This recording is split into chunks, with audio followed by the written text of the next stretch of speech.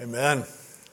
Well, before we get into the Bible study, it's Memorial Day, the day when we remember those who have given their lives so that we could have the freedom to do what we do. And to give us a little perspective on that, Roger's going to come and share with us a few thoughts on Memorial Day.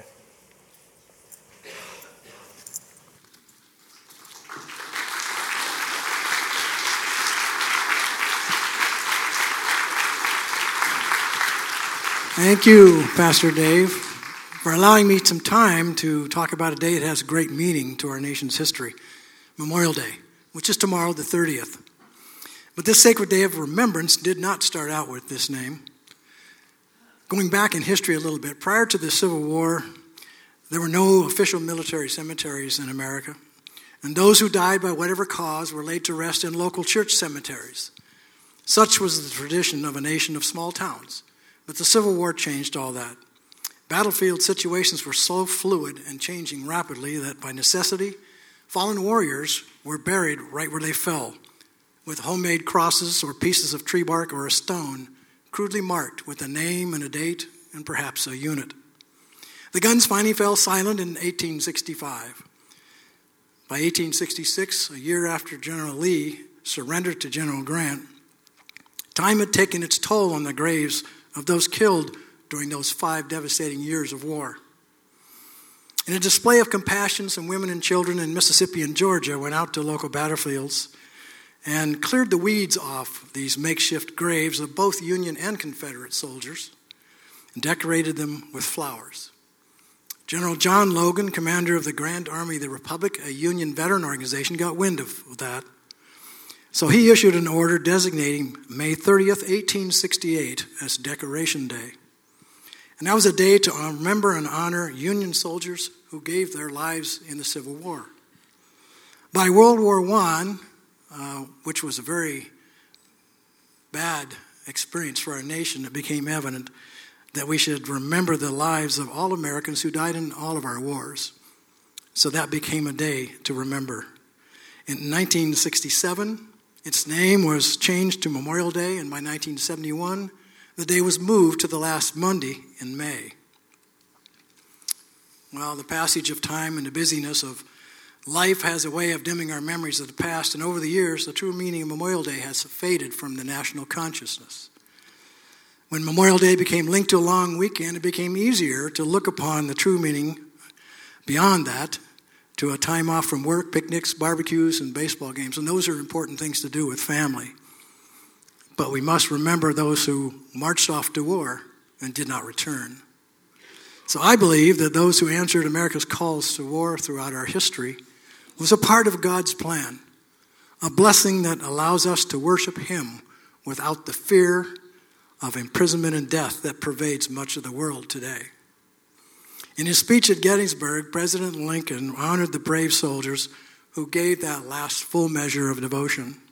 I'm wearing my uniform in memory of all those who gave that last full measure of devotion on battlefields far away, who died alone but for God and their comrades. So who do we remember on this special day? Since the Revolutionary War, over 44 million men and women have served in our military. And of that number, 1.3 million died in service for the just cause of freedom for which our nation has stood as a shining beacon for 247 years. If we fail to keep their memory alive, who will remember their sacrifice, their devotion, and their honor? Will one day their example of courage and selfless sacrifice lay forgotten beneath stone monuments, their only legacy that we can have a day off? Well, I pray that never happens. For if we forget, then we may just as easily forget that freedom isn't free. President Jefferson once wrote, "Eternal vigilance is the price of liberty." Well, I thank God every day that He provided over time so many common citizens of uncommon valor who willingly left behind family and the comforts of home to demonstrate their belief that America was worth defending with their lives. So how can you honor our fallen heroes? You can attend a Memorial Day ceremony. Many of them start at 11 o'clock. You can check online or newspapers for time. Or if you can't do that, or you could possibly do both, you can join in with the National Moment of Remembrance. Congress established this 1-minute period at 3 o'clock local time for silent, respectful reflection and remembrance. It's a mid-afternoon reminder when many of us would be in the middle of enjoying the afternoon with family and friends. And through your participation, you'll be doing your part to reclaim this hallowed day for the noble and sacred purpose for which it was intended, to honor those who died in service to our nation. So tomorrow, I hope you take time to remember our fallen heroes, men and women alike, to give them the respect and the honor that they deserve. Thank you, and God bless America.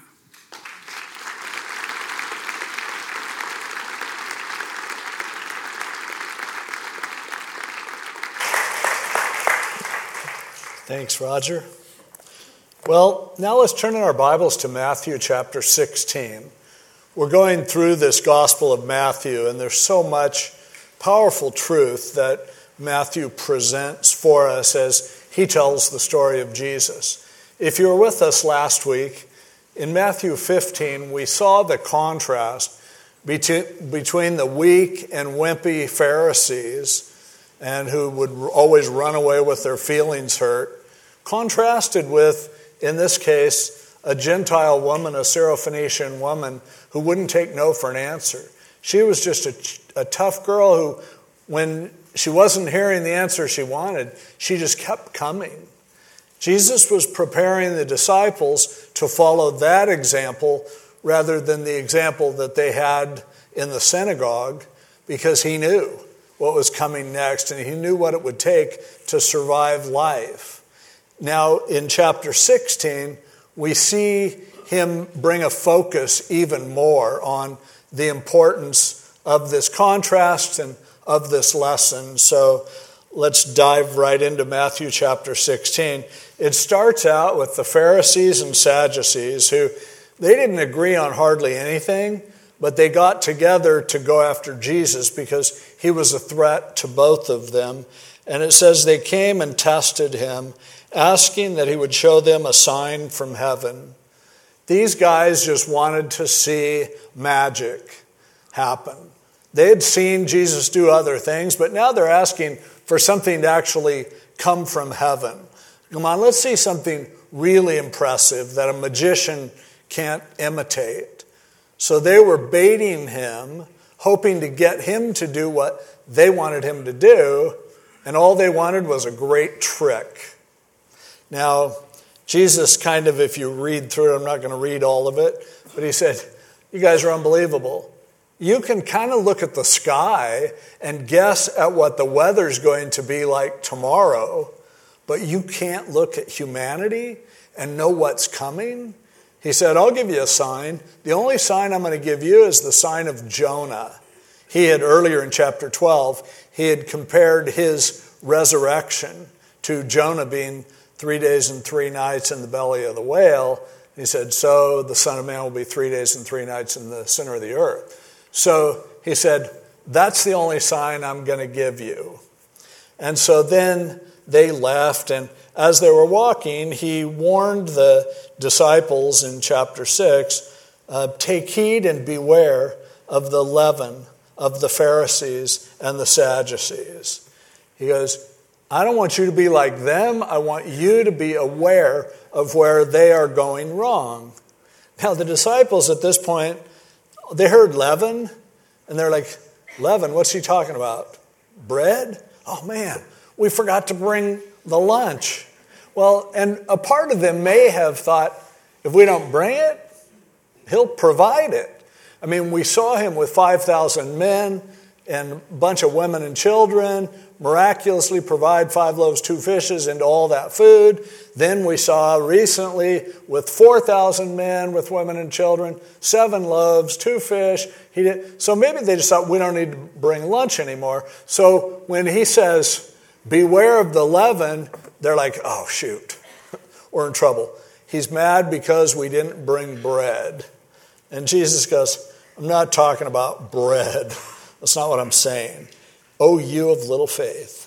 Verse 8. Why do you reason among yourselves because you have brought no bread? Do you not yet understand or remember the 5 loaves and how many baskets, the 7 loaves, how many baskets? How is it you do not understand that I do not speak to you concerning bread, but to beware of the leaven of the Pharisees and the Sadducees? So they go, oh, okay, he's talking about their teachings. So they messed up somehow, so we shouldn't do it as well. But then he transitions into bringing up this amazing question to them, that he says, well, in verse 13, he said, who do men say that I, the Son of Man, am? What a conversation starter. So, guys, in the context of what's just happened, what do you think people think about me? Who do they think I am? Tell me what they say. What's the word on the street? And so they said, well, some people say you're John the Baptist. Kind of stupid since they were about the same age, but, that people say dumb things.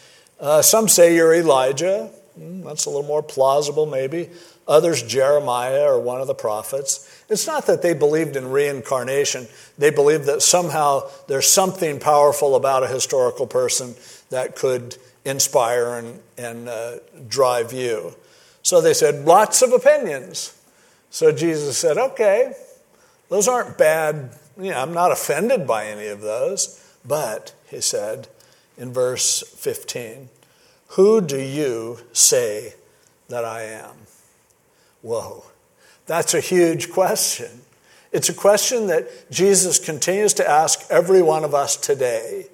Your life will go one direction or the other based on how you answer that question, who is Jesus? You can think he was an inspirational historical figure. You can believe he's a mythological character. You can believe he was whatever you want. But you have to answer the question, because what you believe about who Jesus is determines everything else that happens after that. And so he asked them, and naturally Peter, he always was popping up with an answer. He jumped on it, and he totally nailed it. You know how when people say something, it's like, wow, you really understood it. And so he says, you are the Christ, the anointed one, the Messiah, the Son of the living God. And Jesus is like, man, you totally nailed the answer, Peter. Great job. He said, blessed are you, Simon Bar-Jonah. Simon was his Hebrew name. For flesh and blood has not revealed this to you, but my Father who is in heaven. And I say to you that you are Peter. The word, that was his Greek name, Petros. It means a rock. And he said, and on this rock, Petra. Now, Petros, rock, means, it just means rock. It's the masculine word for rock. Petra is the feminine form of the noun Petros. So if it was a female rock, he's saying, your name is Rocky, but upon this, rocket, I will build my church, and the gates of Hades shall not prevail against it. Now, Jesus isn't specifically talking about the church as we know it. It didn't exist yet. And so when people say that Peter was the head of the church, no, the word he uses, the word church, to them it just meant my group, my people, my assembly, those who are called out, which ultimately the church would fulfill that, but they weren't thinking when he said, I'll build my church, they were like, oh good, we're going to build the church. No, it's not what they were thinking. But he said, the gates of Hades shall not prevail against it. They were it says there in verse 13 that they were in Caesarea Philippi. Caesarea Philippi is an amazing place. Whenever we go to Israel, we make sure we go there. It's one of the most beautiful locations in Israel. It's shady. People go there for picnics. There's a waterfall that goes into these streams, and it's just a beautiful place. And it's also called Panias or Banias, depending on the time in history. But there's this huge rock wall that's there that the water flows forth from.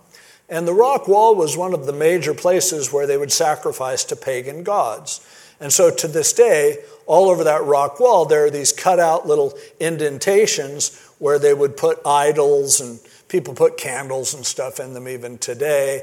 And that was like their place of worship. They thought that that's the place where, you go and it connects you to the afterlife and all that kind of stuff. So really silly superstition. But he's there and he's talking. You can't avoid the imagery that he's saying, Peter, upon this Petra, this sheer cliff, I'm going to build my group of people.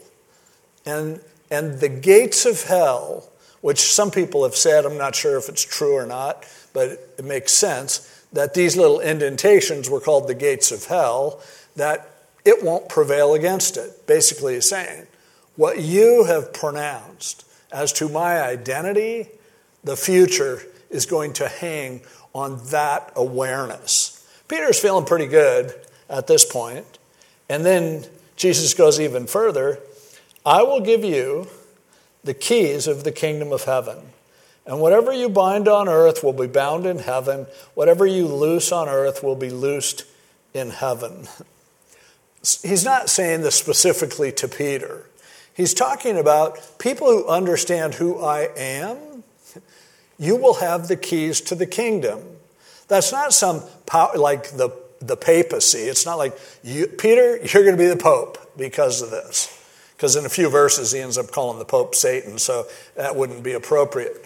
But he goes, no, when you understand who I am, that's the key to the future.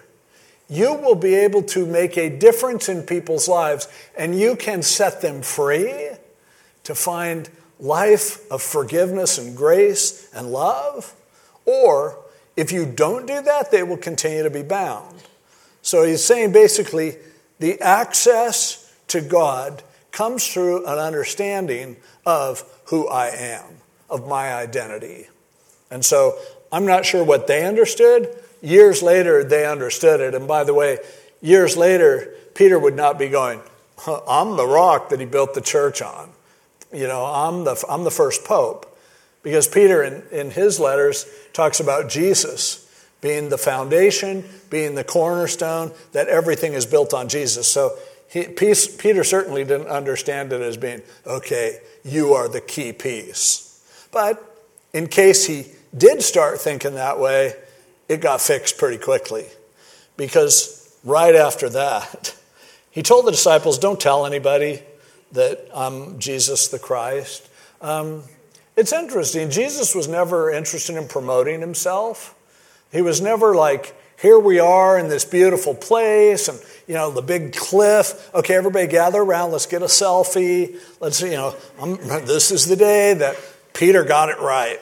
Peter finally nailed one, And so, no, he's just like, you know what, keep this to yourself.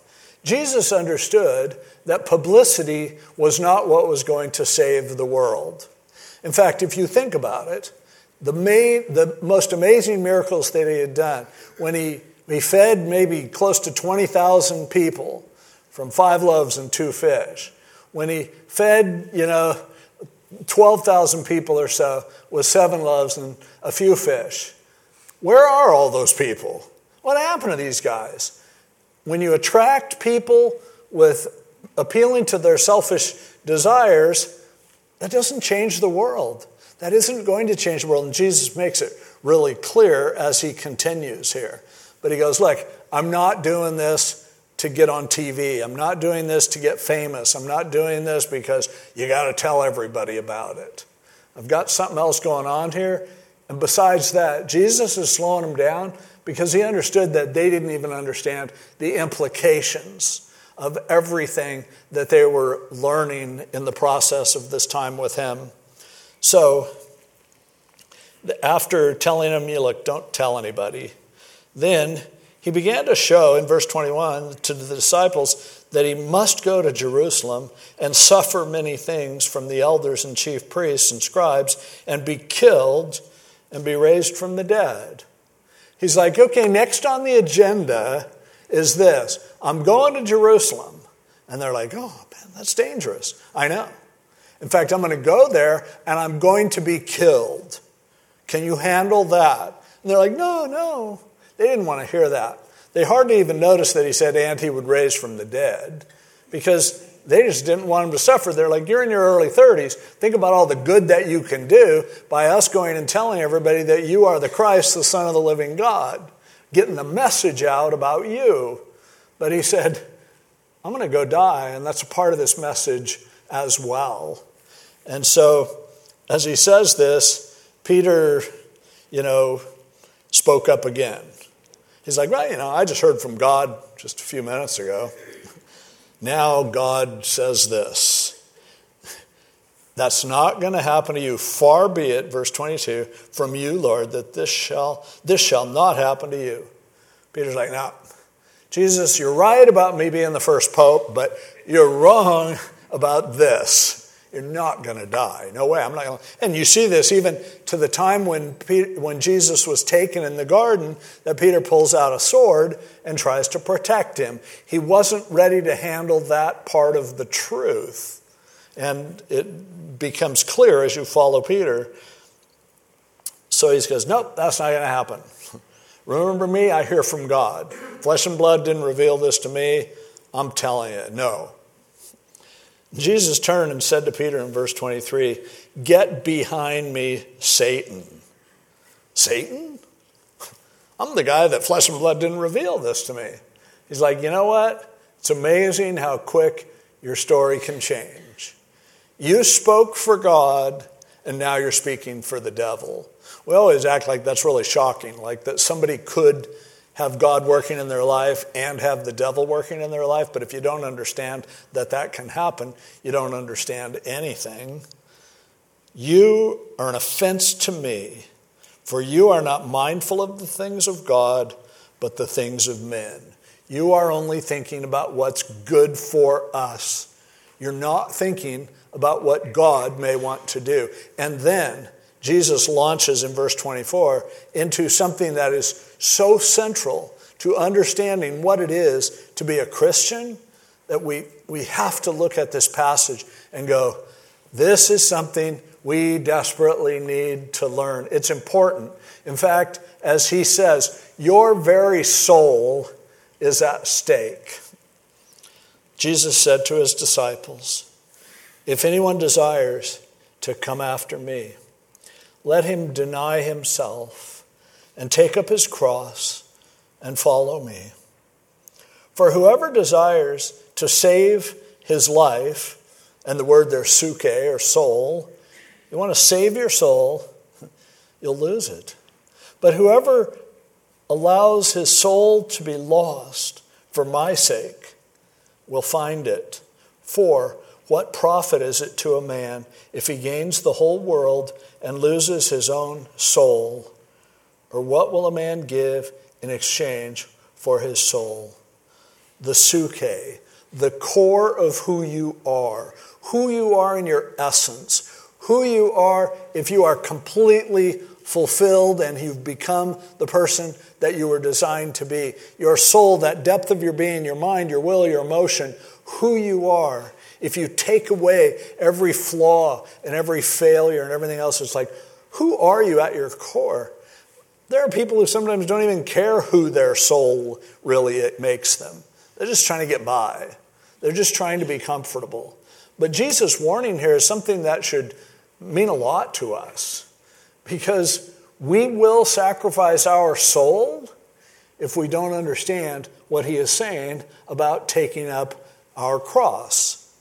Now, we know that Jesus was heading for the cross. But so often we talk like, Jesus went to the cross so you don't have to. He suffered so you don't have to. That's not what he said. He said, your soul is at stake. You need to be taking up your cross. And in Luke's gospel, he adds in daily. This is something that you need to do habitually. Embrace and welcome and be willing to face difficulty and pain and struggles. Because if you don't get that, you will lose the essence of who you are. You will lose your soul. You'll never be who you could be if you don't learn this lesson. And then he goes on and says that, the Son of Man is going to come in his glory and reward everyone, and everyone will be fine. And then in verse 28, it really belongs with the next chapter, so we'll probably start there next Sunday as we go into chapter 17, because verse 28 of chapter 16 is the introduction to what we call the Mount of Transfiguration. So here you have chapter 16. After in chapter 15, Jesus letting them know, this tough little woman is a lot more like what you need to be to survive than these wimpy Pharisees that are whimpering because somebody's breaking some of their rules. But now, in chapter 16, it gets real. Because now he says, first of all, the chapter starts out, these Pharisees and Sadducees, they want magic. They want, not Magic Johnson, they want to see magic tricks. And in a sense, the disciples probably did too. A part of them did he say bread? Good, I missed that. He kind of shoots them down on that notion. But the truth is, there are some people who follow God because they want to see miracles. You'd be really disappointed. Because even though God can do miracles, and every once in a while he he is driven to perform a miracle, he mostly doesn't.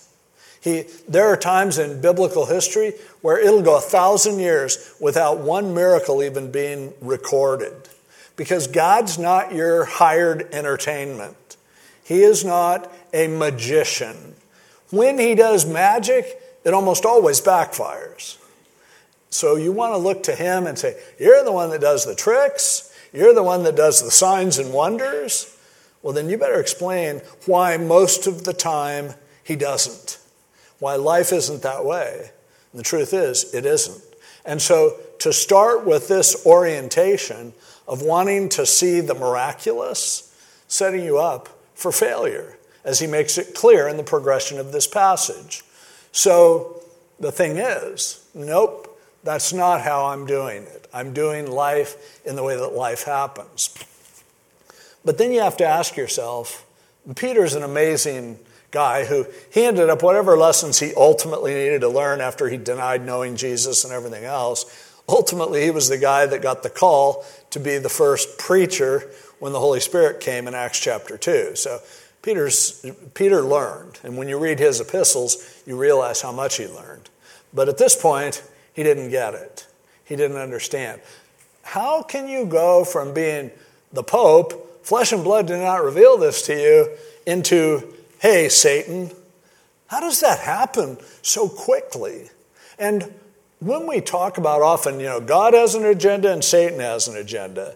It's like God is this loving, gentle person who would never hurt a soul, and Satan is like a really Mick Jagger on a bad day, And it's like, you don't understand, when it comes to Satan, the devil, he's very real, but he's also incredibly subtle.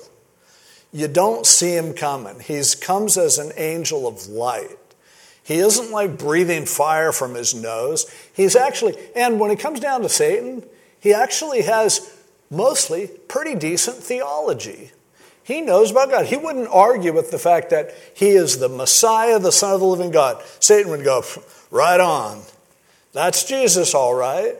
The theology that Satan expresses throughout the scriptures is better than almost any TV evangelist that you'll see. He knows theology, but what's the difference? What's the problem? He very subtly diverts us from that which will hurt to a simple, quick bypass, shortcut, easy way out.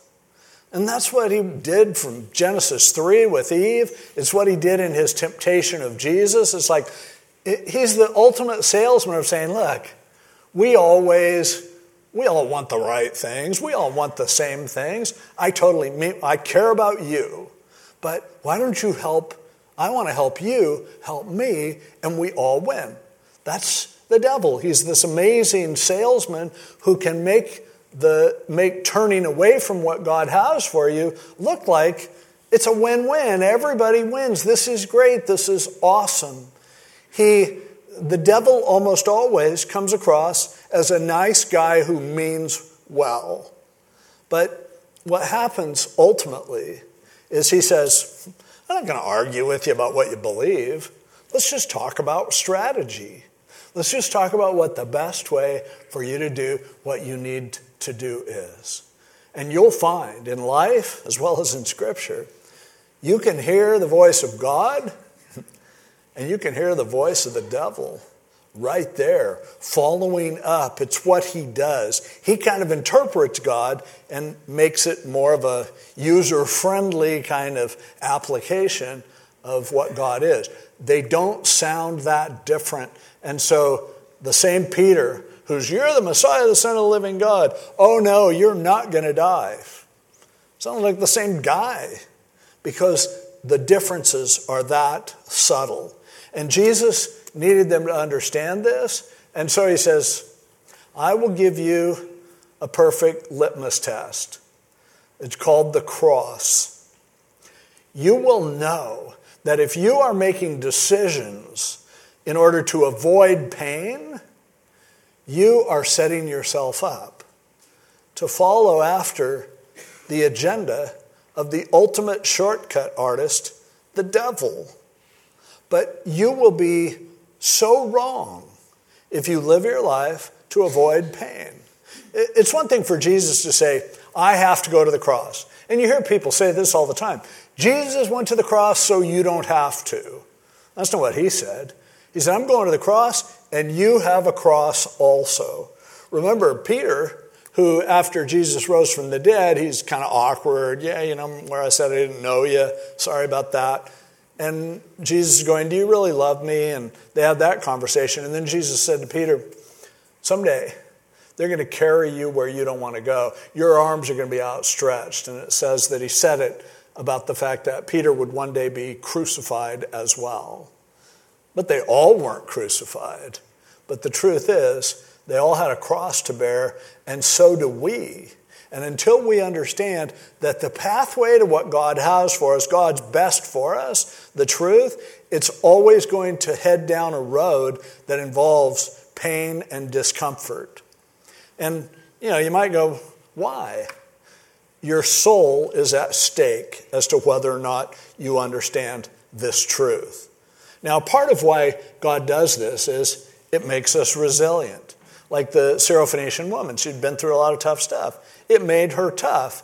The Pharisees, they had never been through anything tough. They were a bunch of crybabies. They were all offended. But what happens when you become so vulnerable because you are so protected and you live your life avoiding pain at every opportunity? Does that make you stronger? Absolutely not. It makes you weaker. We see this in our society today. You go back generations, people believed that a part of life is learning to get knocked around and toughened up and prepared, because if you deal with the immediate pain, it'll help you later to deal with inevitable pain that was going to follow you. That's what we used to think that's what you do to raise a new generation. Pharisees weren't that way. They were like super sensitive. Now, these idiots that go in and do these horrible acts of shooting children and things like that, every time, you will hear about them, well, we need to understand. They were bullied. People said horrible things to them. What? This is our society. That somehow, if people say something hurtful to you, that it makes sense for you to then, destroy people's lives. That's the Pharisees. What did they hate about Jesus? Jesus never laid a hand on them. He didn't try to kick them out of office. He didn't go out and crusade against them. Jesus said offensive things to them, and they couldn't take it. And so what does a baby do? They go crying in the corner, and they come out with some act of vengeance. And what they did to him is exactly what people do today who aren't taught that life hurts. Sometimes it's difficult. Sometimes you're going to get knocked around. And if you have kids or grandkids, or you have anyone that you could put influence into their lives, it's not that hard to teach them the simple, powerful truth. Now, if somebody says something against you, 6 words: I don't care what you think. That's it. It's that simple. If you can learn to not get your feelings hurt by what people think, you will be more resilient. And Jesus knew these disciples were going to have to face some cruel treatment and saying some horrible things. They threatened them and put them into prison just a few weeks later. And what did Peter say? Sorry, I appreciate your opinion, but I obey God rather than men. That's tough. But that's the kind of pain that you have to be willing to suffer in order to not become a complete victim of everything that somebody can hurt you with mere words. I'm not saying that words don't hurt. I'm saying a part of growing up is getting to the point where you don't let the hurt of somebody's words start to define you. You do that, part of your soul is being lost. Now, what Jesus was helping the disciples understand is you need to be tough now because it's not going to get any easier. It's going to hurt. Every day you will have a cross. Every day there's something that you will have to put up with, and I want you to endure. And the only way you're going to do that is if you not act like religious legalists that are your feelings are crushed every time you hear somebody say a bad word. When you're tougher than that because you've learned. Now, what our society does today, and I believe that our society to a huge degree is driven by the devil. And I think that most of the people who are involved actually mean well. You might think that all these crazy politicians and stuff that, they just want to destroy the society. Not necessarily. They're just stupid. They think that if they coddle people enough, that we can make a more beautiful world. But what does the world do? It gives us shortcuts all along the way. So, if you're feeling bad, there must be a pill you can take that's going to make you not feel bad. There. Does that make you better or does that make you worse? I'm not against medication for any reason. There are times when, but at the same time, like my back got messed up from playing soccer with my grandkids, and I know if I went to the doctor, they would just give me a pain medication. It wouldn't feel so bad. But I also know if I start being careful with my back and I'm wearing a brace a lot of the time and I'm icing it, it's a good reminder. Like when we went to the park yesterday, I didn't play soccer. It's like I learn. I get in my head. I actually, even though it hurts, I'll always remember that time. I'll always remember the fun of playing with my grandkids because every once in a while I'll have this souvenir that tells me, remember that? You were an old man and you forgot you were old for a few minutes? You know what? It can toughen you up. It can be a good thing. What does it do how about people that just abuse alcohol? Because it's like, man, life is boring, it's horrible, so a few drinks and all of a sudden I look better. I have a few drinks, I'm funnier. Everyone else looks better too. This is awesome. Well, is that really the way to live? By drugging yourself and fooling yourself and taking away some of the immediate discomfort, but at the same time, somehow selling a part of your soul, somehow becoming somebody who you aren't? We all face that choice every day. Jesus looks at us and he says, are you willing to put up with, to deny yourself, and not go for the easy escape? Not spend 12 hours a day watching TV because it's like it helps me escape the real life. Or, not doing whatever your escape happens to be, just sleeping all the time or whatever. Instead, how about realizing the best way that I can be me is to avoid those shortcuts and to live for real and to accept whatever pain is there and to continue to move forward. With our society so bent on protecting us from the consequences of life and keeping us as much pain-free as we can possibly be, one of the things that we trade away is actually one of our most important assets as a human being. You know, if you want to say how are humans different than all of the animals in the animal kingdom, one of the things that humans do that animals don't do is humans always think they're right. Animals don't think they're right or wrong. They don't even think about it. They don't sit there and worry about, this is my opinion. They do what they can do, and whether they're right or wrong, it's not even a concept. Now, humans are endowed with the ability to be convinced that we are right, but the real asset is that we also have the capacity to understand that we are wrong and to change our perspective. Now, in a society where we coddle people, you see that capacity being lost. You see people who are losing all of the ability to ever change their mind. God help you if you ever get to the point where it's like, I don't change my mind anymore. I know what I believe about everything, and that's where it's going to stay.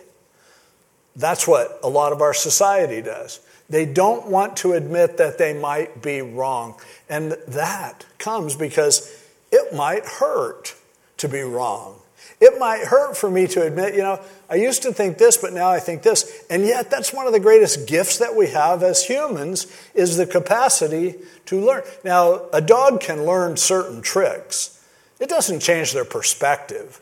They just say what they need to say, do what they need to do in order to get what they want out of you. Humans have the ability to actually grow. And that is something that is a direct reflection of your soul, of who you truly are, your psyche at the depths of it. And when we inoculate ourselves, when we anesthetize ourselves from everything that hurts, we become more and more like, I just think what I think.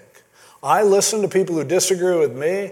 I listen to Democrats or I listen to Republicans, and I disagree with them on everything that they say. That's a warning sign that you are becoming less human.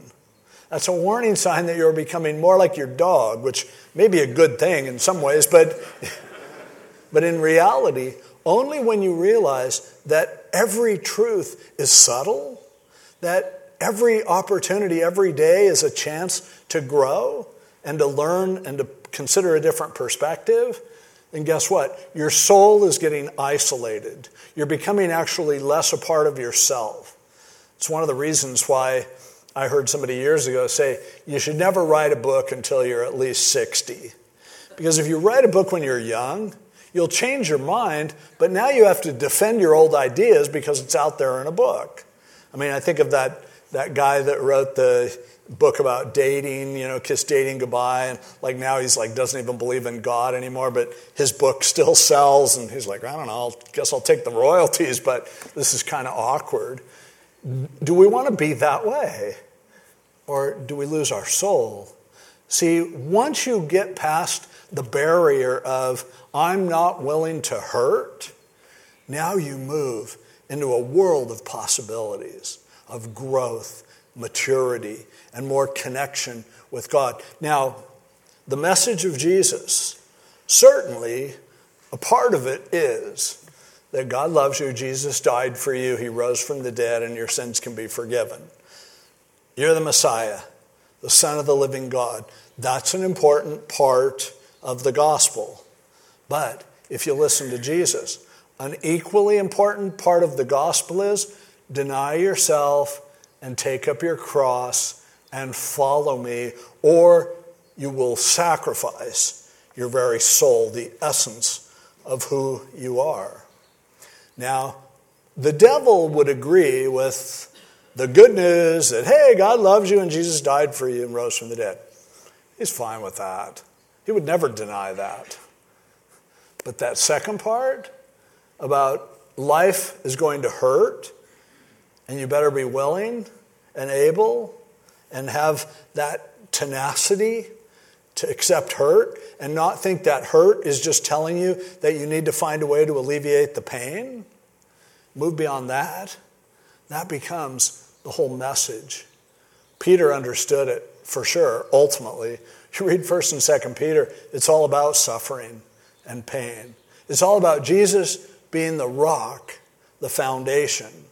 But then it's all about, he hurt, we should too. Don't act like if I hurt, there's something wrong. Peter understood that's not the case at all. And for all of us, when we really understand the complete gospel. Now, in the first century, how would that happy gospel that like, oh, Jesus loves you, he died for you, and now you can, have your best life now. How would that work? In the first century, when accepting Jesus meant it was going to get worse. You were going to probably get killed for what you believe. What kind of an evangelistic altar call would that make if you only told half the truth? The devil doesn't have a problem with that half of the gospel. But he can't afford to have us understand the rest of the story. That we need to deny ourselves and take up our cross, because that's something that he wasn't able to do. That's something that caused him to actually become the devil, was because he couldn't buy in to that part. He had to have a shortcut. And that's true for every one of us. And that's true. The real gospel has to include, and this is going to hurt.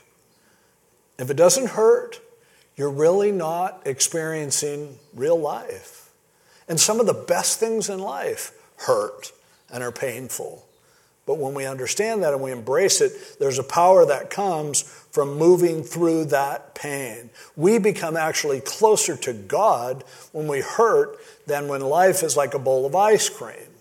You learn nothing there. I remember Barry McGuire used to sing a song that said, I walked a mile with pleasure. We chatted all the way, leaving me none the wiser with what she had to say. But I walked a mile with sorrow. And never a word said she, but oh, the things I learned from her when sorrow walked with me. And then the stanza ends up with, and blessed are you when you trust what you just don't understand. That's the core of the powerful truth of who we can be in our souls when we become healthily willing to suffer, understanding that that's a part of this life. Oh, the rest of eternity, we're in heaven. We're not going to suffer at all. But this is the vale of tears. This is the place where if you're doing it right, it's going to hurt some. Are we willing? Because that's what Jesus says to his disciples. And that's what I believe that he says to us as well. Today, this weekend, we remember Memorial Day, as Roger shared with us some of the history of Memorial Day. People who were willing to give their life so that other people could have life. It's so incredibly inspiring. When it's Memorial Day, I always think of time years ago when I took a group of junior high kids from Calvary to Washington, D.C., and we were there for Memorial Day. And one of the things that our students had a chance to do is to be at the laying of a wreath for the Tomb of the Unknown Soldier. And we got to pick 2 junior high boys to go, because, girls can't, but they just happen to be boys. This was a long time ago. But to go lay a wreath on the Tomb of the Unknown Soldier. And I still have a picture of it. It's in my mind, but I have a picture too as well, that one of the kids that I picked, little Trevor Winney, he was a 7th grader, and he and another kid were walking with this soldier, and he's carrying the wreath, and little Trevor is looking up at this soldier, and I have that picture, and it's like, wow.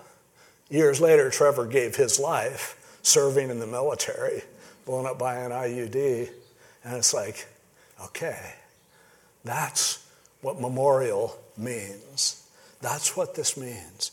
And we can't comprehend or understand at the depths of our soul what life is about until we can connect with the fact that this life, the most memorable things that will happen in this life are the things that just rip our guts out. That's what Jesus understood his disciples would come to learn, and they did. And that's what it's so important for us to understand as well. Let's pray. Lord,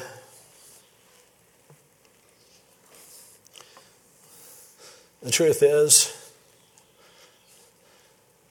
The song the devil's playing is just so tempting.